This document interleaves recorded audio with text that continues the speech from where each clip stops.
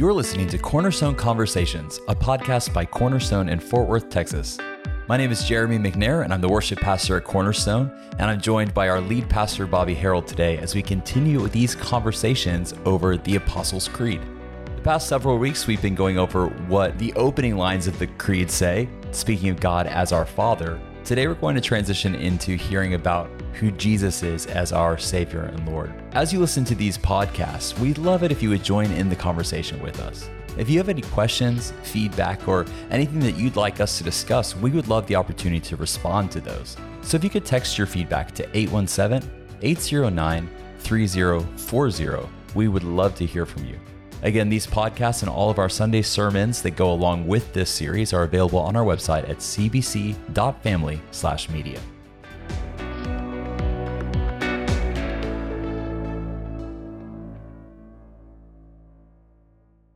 So you can see we're at the beginning of a new section.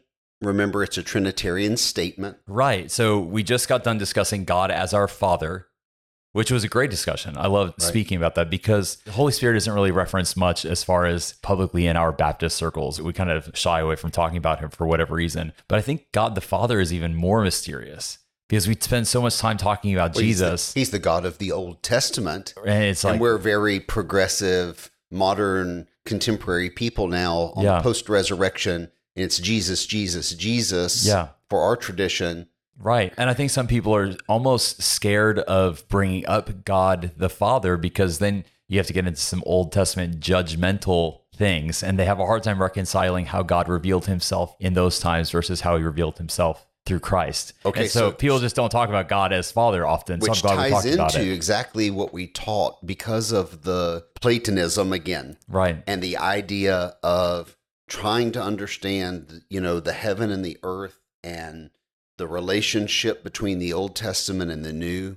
There emerged a school of thought that was exactly what you articulated, that this God of the Old Testament, this creator God, seems to be a little more serious, mean, angry, strict, a little more of an enforcer, more on the judgment side. Yeah. I will judge the sins of the fathers upon the children to the third and fourth generation. That sounds very ominous. Right. And so there was some emerging philosophy. This was Marcion's dualism. That Old Testament God that created was a God. A God.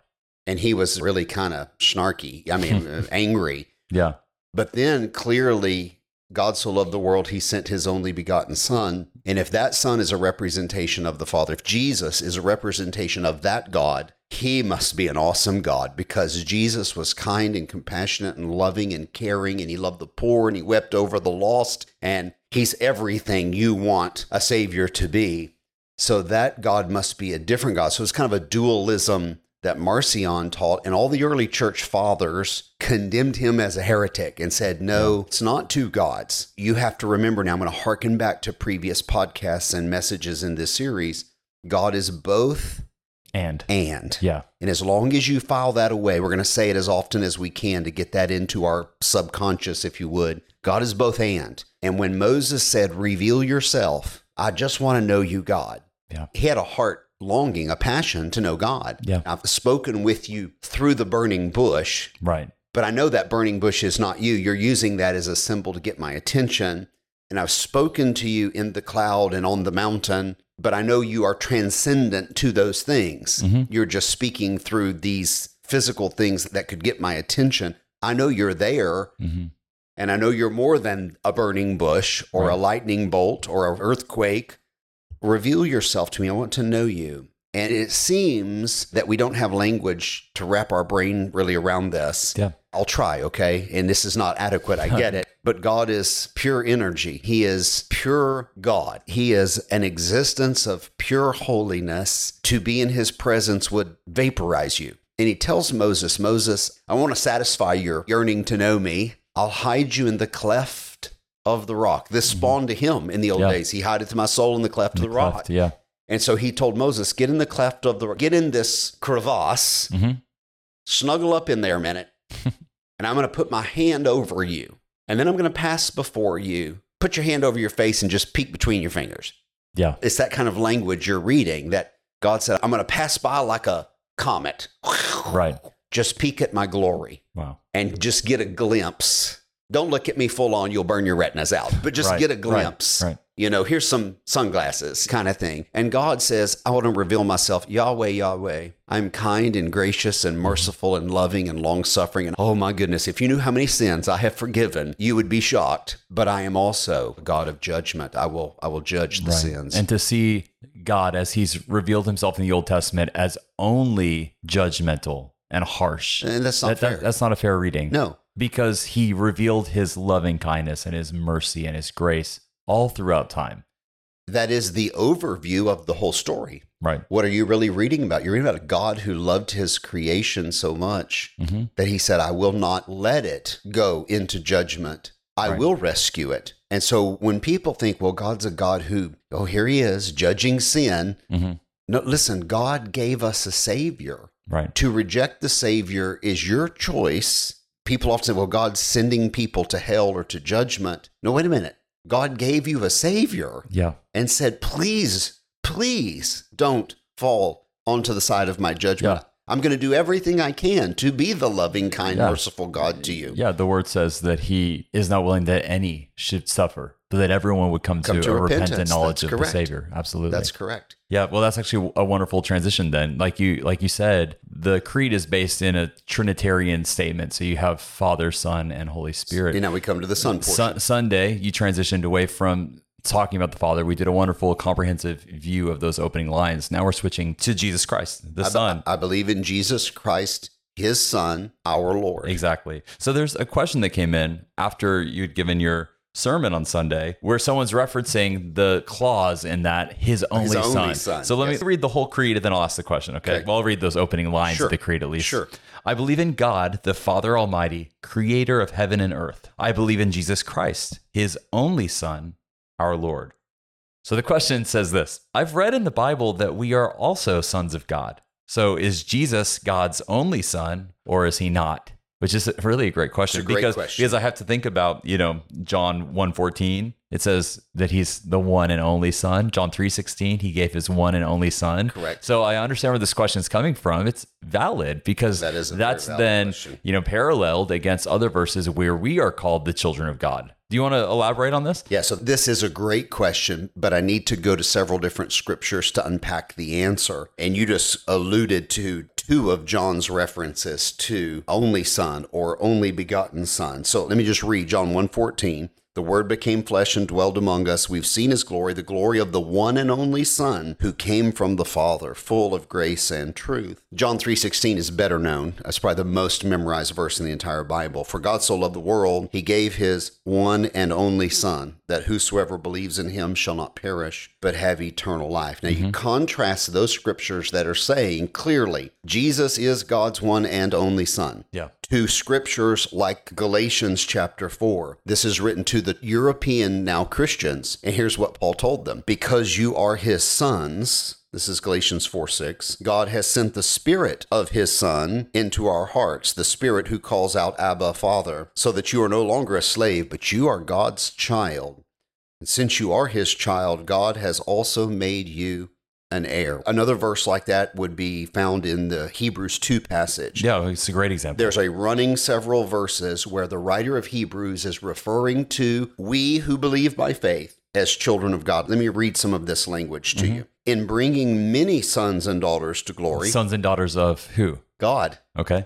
And I love this too because the modern Bibles have realized that the old Bibles were a little gender hostile to our sisters in Christ. And the older Bibles are using sons. And really the intent of Scripture isn't males. Right. It really means children, sons and daughters. Yeah. And I love that the new Bibles have fixed this. And again, as a male, maybe I'm desensitized to it maybe because I always read, I'm a son of God, I'm a son of God, I'm a son of God. It's inconsequential to you. Inconsequential. That's the right way to say it.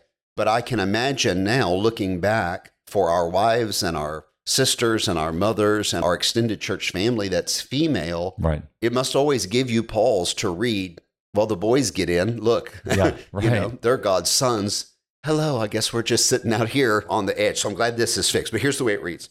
In bringing many sons and daughters to glory, it was fitting that God, for whom and through whom everything exists, should make the pioneer of their salvation perfect through what he suffered. So Jesus was made perfect through suffering, both the one who makes people holy and those who are made holy, and that's going to reference us, are the same family. So Jesus is not ashamed to call them brothers and sisters, which is a great verse. Yeah, it is. Jesus calls us his brothers and sisters. He says, I will declare your name to my brothers and sisters. In the assembly, I will sing your praises. And again, I will put my trust in him.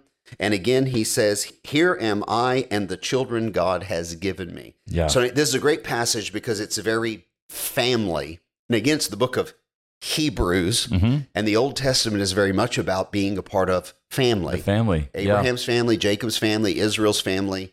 So let me just ease into the New Testament here. In the New Testament, Paul is writing all through the New Testament that we're no longer Jew and Gentile, slave and free, male. We're all one in Christ. It's a very Galatian subject to the European Christians. Yeah. And so you are the new Israel. Israel is not someone who is circumcised according to the flesh. Israel is someone who's put their faith in Jesus Christ. Yeah. And so we are the new Israel is what the New Testament is teaching. We are the children of God. Like we would say in the Old Testament, the children of Israel, God's children. In the New Testament, we are God's children, God's sons and daughters. So now the question stands. Exactly. Because then you've got a really great case for we are children of God. I am a son of God, but Jesus is his only son. So clear that up, right? Right. Okay, so let's go back to the John passages for a minute. Let me make it even maybe a little muddier. I'm going to read them out of the old Bible, the 1611 version of Elizabethan English. And again, for hundreds of years, this was the Bible.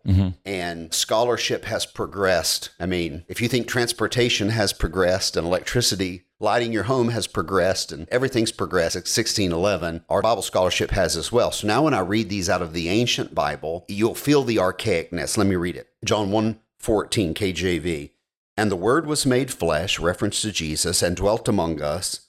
And we beheld his glory. The glory is of the only begotten of the Father. And begotten is kind of a weird word for me because in what context other than in biblical language have you ever heard the word begotten? I haven't. No one uses this word. Until you read a genealogy, so-and-so begat so-and-so begat so-and-so begat so-and-so. Exactly. And so I know this word only because I think of the Bible. John 3:16, his only begotten son. Okay. So John 1:18 would be another reference. No man has seen God at any time, the only begotten son. And then you reference John 3:16. And this is the way I memorized it as a child. Yeah, me too. And you'll hear me from the platform. Yeah, you revert back to the way that you learned because it. It just shows you the power of memorizing scripture as a child. I was on a run there for years where I memorized about 16 verses every week. That's a lot. So there's a lot of Bible buried down in the depths of my mind. But when I start quoting a verse, it comes out of my mind and out of my heart in Elizabethan English. Right, but then you start using words like begotten.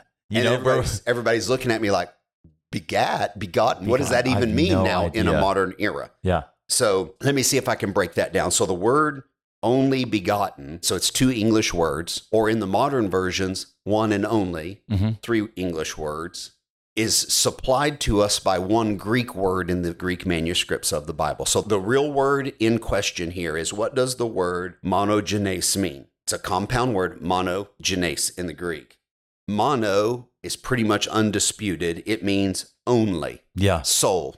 The single one. The only. Yeah, and this carries into so many root words in English. Sure. Monologue. One person. Monopod. Monocycle. All these things. Yeah. So mono is a slam dunk. Nobody really disputes the definition of mono. It's the last part of the compound word in monogenes that they debate over. And all of the old Bibles used only begotten. The modern Bibles now, you'll see all use the phrase one and only. And the reason for the shift in the modern Bibles is because scholarship has progressed a whole lot, just like transportation has and everything else in 500 years. And so the more scholarship has revealed is that when the ancient scholars looked at this compound word, mono, everybody agrees only, but the genes part, the scholars that wrote the old Bibles were using the wrong root word. They thought the root word was geneo, which means to begat. Begat is like father, to bring forth.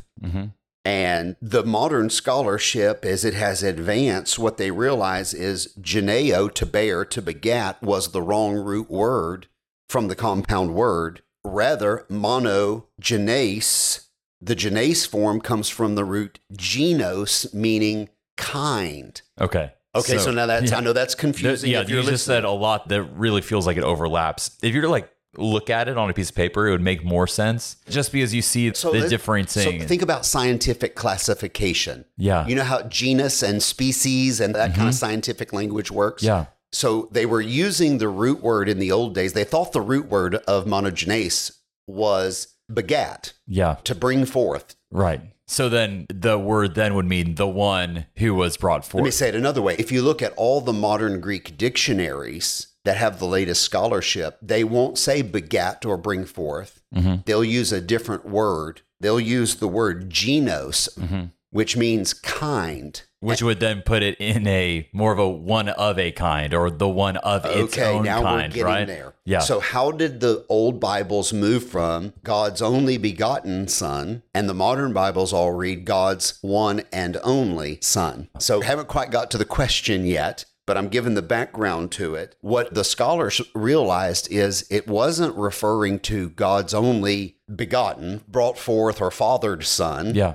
And again, I want to pause right here and say this. Remember when we taught about God, the Bible refers to God in masculine language. So then are we to think that God is masculine in the way that you and I are males? Not necessarily, no. No, he's just giving us language where we can comprehend father, Right. loving, protector, caring, providing. He's giving us language we can have some concept of who God is. Right. The maleness of God is not the issue here. And so to think of God as fathering the way you and I have fathered children is an incorrect thinking of this. As a matter of fact, this really ties in, I heard a few years ago when the Me Too movement was at its full swing, when it really erupted into American culture. And it was just the news every night, and every article and every headline was about the Me Too movement. I read an article somewhere about God, and it was kind of a feminist perspective that was saying, and I don't say feminist in a bad way because everybody accuses me of being a feminist, so I don't want to use that word in a reckless way. Right. I'm just saying it was a little more of an extremist feminist viewpoint that was being put forth, that the Judeo-Christian society thinking had been warped because we were a Christian society and we actually had this male God who forced himself upon Mary in order to bring forth his son into the world. And it was a very twisted viewpoint, something I'd never heard before, but that there were actually people thinking that God had raped Mary in order to bring forth the Savior. Because I guess if you had those lenses on, again, you read the Bible through your worldview. And you read the New Testament, these supernatural beings appear to Mary and say, here's what's going to happen. You're going to bear a son, and you're going to call his name Jesus, and God's ordained it. It comes across pretty forceful. Sure. I'll unpack this maybe a little more next week and answer this because I'm making some tension right now. But for us in general to think that God is having sexual relations with Mary is a complete misreading of what the scripture is saying. That is not what happened. He is not forcing himself on Mary. And they realize that begotten here isn't really the right root word that we thought it was. The real root word of monogenes is one of a kind. So Jesus is God's one of a kind son. Which does make a difference. Oh, it makes a huge difference. Yeah. So when the modern Bibles are now translating his one and only son, you're like, oh, so we are sons of God, but he's like one of a kind son. Yeah, it's a set apart kind of moment. You're asking yourself then, so does this happen anywhere else in the Bible? Or is there any other language like this that validates what we're saying here on the podcast? Sure there is. Because when the Bible's referring to Abraham's Isaac, take now your son, your only son Isaac, and go to Mount Moriah. Well, wait, it's not his only son. We know that. Ishmael is his firstborn through the handmaid Hagar. Right. So there's something happening here where God's saying, no, he's the unique son. Because he's the child of promise to a 100-year-old man and a 90-year-old woman. And he's the one I worked a very unique, special miracle for. I worked a miracle in your life to bring this. He's the one of its kind. This is the miracle kid. That's exactly what's happening in the text. So now let me complicate things one step further, because a member came to me anticipating this line, God's only son, a few weeks ago, and was having a little interaction with me about the sons of God, air quotes, as mentioned other places in the Bible. So now let me add another layer. There is language in the Old Testament in particular where the phrase sons of God is a reference to non-human beings. Fantastic. So you're now like, oh my goodness, there's aliens out there called sons of God. Well, we don't know what they are, really. Yeah. Well, and you know that it's a tough thing because when you look at translations of this phrase, people translate it all over the place. So give me an example. So first of all, there's multiple references in the Old Testament to these sons of God. But what would be an example? Well, for example, Job chapter 1, verse 6, ESV calls them sons of God. It says, now there was a day when the sons of God came to present themselves before the Lord. So ESV says sons of God. God's Word translation also says sons of God. However, NIV now says the angels came to sing to God. Yeah. Exactly. Now, NLT, the New Living Translation, says the members of the heavenly court.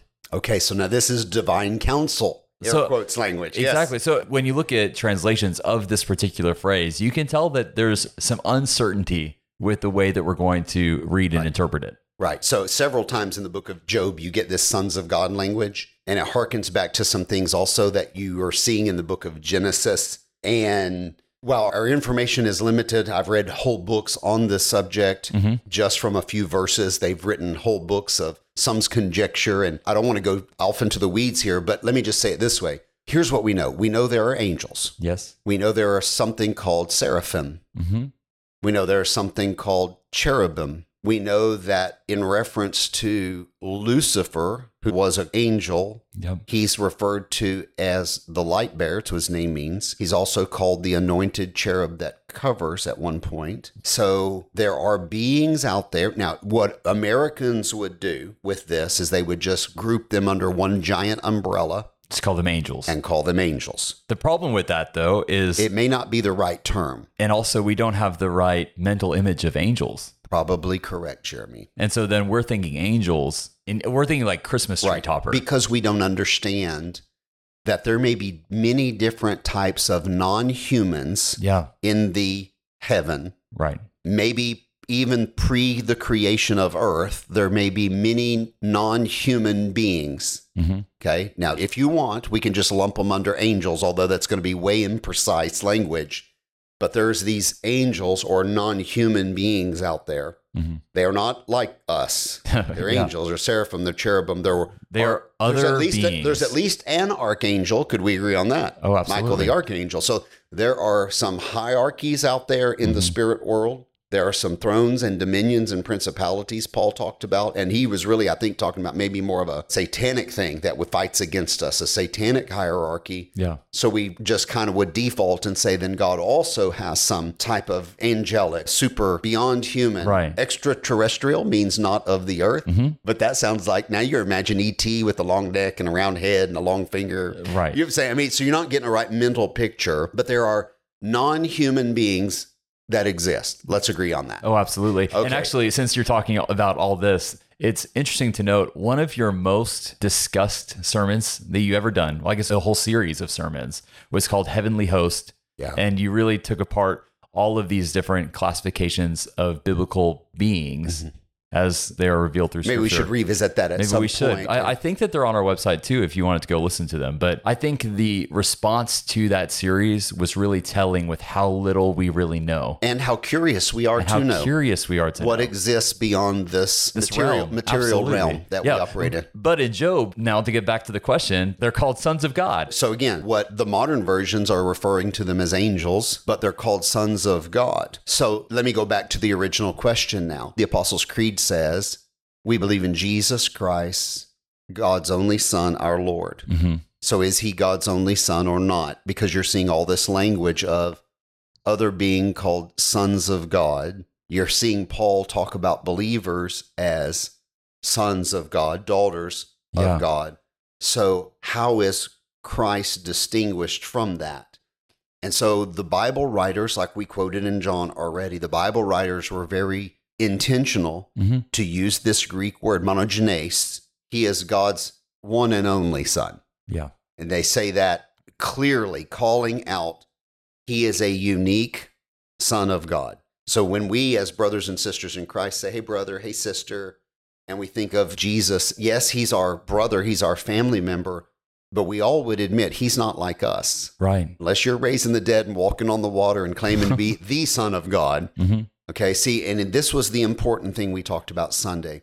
We believe in Jesus Christ, God's only Son, our Lord.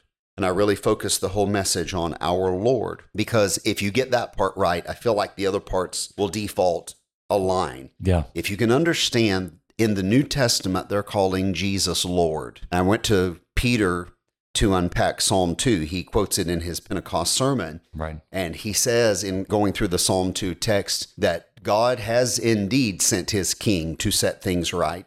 And his king was Jesus Christ. This Jesus you have crucified. God has made both Messiah and Lord. Mm-hmm. Okay. And they're preaching just 40 days after the resurrection that Jesus is Lord. And we said Sunday, we're studying the Apostles' Creed, which is 3 sections, a little over 100 words. It may be that the first Christian creed was simply these 2 words. Well, 3 in English. Yeah. Jesus is Lord. 2 in Greek, but Jesus is Lord. Which, what an incredible statement. Well, listen, so they're putting you in the Colosseum with your wife and children, Jeremy, and they're saying, bow the knee and say Caesar is Lord. We'll let you out. Wow. Well, the Christians said, I'm sorry, Jesus is Lord. And that was actually, not sorry, Jesus is Lord. And that was the creed that they died on. And they died to those words, many people. No, there were whole divisions of the Roman army that had converted to Christ. And before battles, they would make them bow to Caesar and offer sacrifice to idols and things. There are stories in Fox's Book of Martyrs and other places that talk about whole groups of people, whole families, whole divisions of soldiers being put to death because they would not bow the knee and say Caesar is Lord. In that first, second century world, they're saying, no, Jesus is Lord. Yeah. He is our king. Well, that upset the earthly kings greatly. You remember how Herod felt when the wise men rode into town and the Magi said, where's the king? Oh, he had quite a meltdown. He had a meltdown because he would not be threatened with another king. Yeah. And so he would send the swordsman to Bethlehem, kill everybody if he had to. Well, in like fashion, the Neros of the world and et cetera made everyone pledge allegiance and sacrifice to me as God, et cetera. The early believers just wouldn't do it. They said Jesus is Lord, and many of them died to the words of that creed. So what we did Sunday is we really focused on Jesus as Lord. And again, to call Jesus Lord is to use the same language that's being used in the Old Testament now, because in the Old Testament it says Yahweh is Lord. So when you're reading the Old Testament and it says, and the Lord did this, and the Lord did this, and the Lord did this, if you look up the word Lord in Hebrew, it's the word Yahweh. So now in the New Testament, they're using the same word, Lord, for Jesus that they use for the Old Testament God, Yahweh. Jesus shares the Old Testament God's identity. Yeah. The Father and Son are the same God, not separate gods. Mm-hmm. Marcion was wrong. There are not 2 gods, a good one and a bad one. There's only one God. And that God came to this earth in the form of Jesus Christ, God's one and only. Let me use these words you used earlier. God's unique Son. Yeah, well, and I assume none of our listeners have been virgin born. No. And all of these things that we could say about Jesus. People don't call them Lord. They don't die for it. I mean, they haven't risen from the dead. Jesus is uniquely God's Son. Absolutely. Well, and when you look at the opening verses in the book of John, you find out that the Word was with God from the very beginning. And then John goes on to define the Word as being Jesus when he says the Word became flesh and dwelt among us. And it's just incredible to see that kind of language really accentuating his uniqueness. So you're saying John's theology wasn't confused at all. In the beginning was the Word, and the Word was with God. And the Word was God. And the Word, Jesus, reference to Jesus, was God. That's why John opens his biography of Jesus with this high theology that says, let me begin by introducing to you Jesus. He is God. Yeah. That's basically what he's saying. Or let me introduce to you God. He came in the form of a man you knew as Jesus Christ. Mm-hmm. Jesus is God's unique Son. His one and only Son, as he says in verse 14. Exactly. Lord. So it's also true that we are sons of God, but we understand in a different sense. We're not uniquely God. Right. Both of these things can be true. Sure. Jesus can be the one and only unique deity Son of God, and we can also be his children. So your boys. Yeah, I have 2 children. I have a 3-year-old and a 6-year-old. Were born of a union between you and your wife. Yeah. Now, you may decide not to have any more children by union with your wife.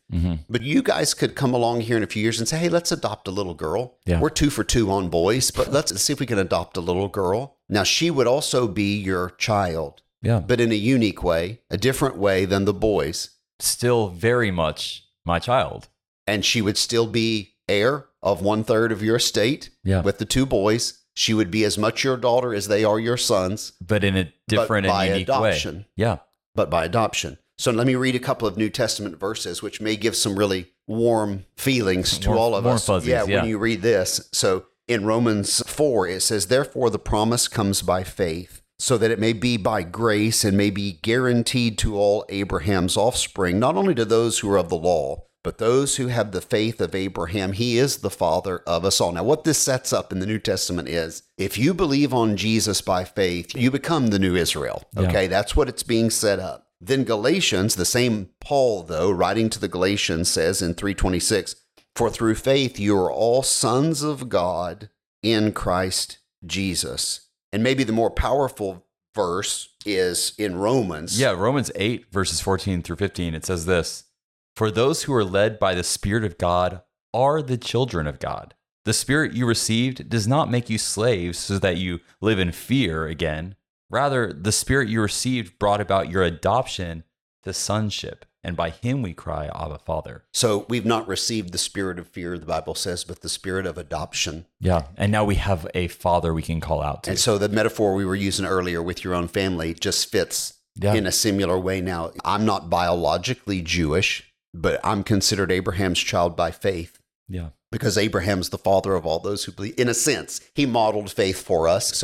And what I love about these verses is that it's saying you have the right to call God your father. John echoes this language so strong. As many as believed on him, to them gave he the right to become the sons of God. And so we're like, okay, if he's God's unique son and we're sons of God, how is it different? And really the Romans 8 passage to me explains it, because it says by adoption. Yeah. Essentially, you're not we're not an extension of God the same way that Jesus is. Correct. You're adopted as the family of God because you've put your faith in Jesus Christ. God said, you take my son, I'm going to take you to be my son. Yeah. And I'm just going to make you part of my family, and I'll give you all an inheritance in the kingdom of God. And I'll make you again kings and priests. So here we go right back to Genesis again. Yeah. I'll make you living icons. So you could say Jesus was a human version of God. He's God.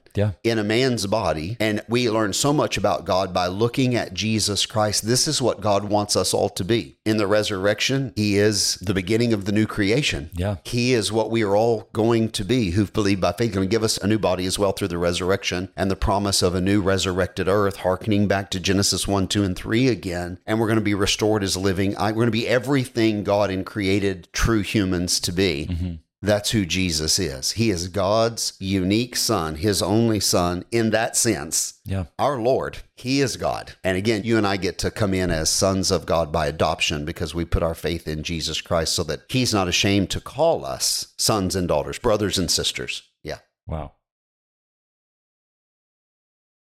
What a great discussion. I love talking about Jesus as the Son. I think there's so much depth to these statements, and I'm so happy that we're studying it together.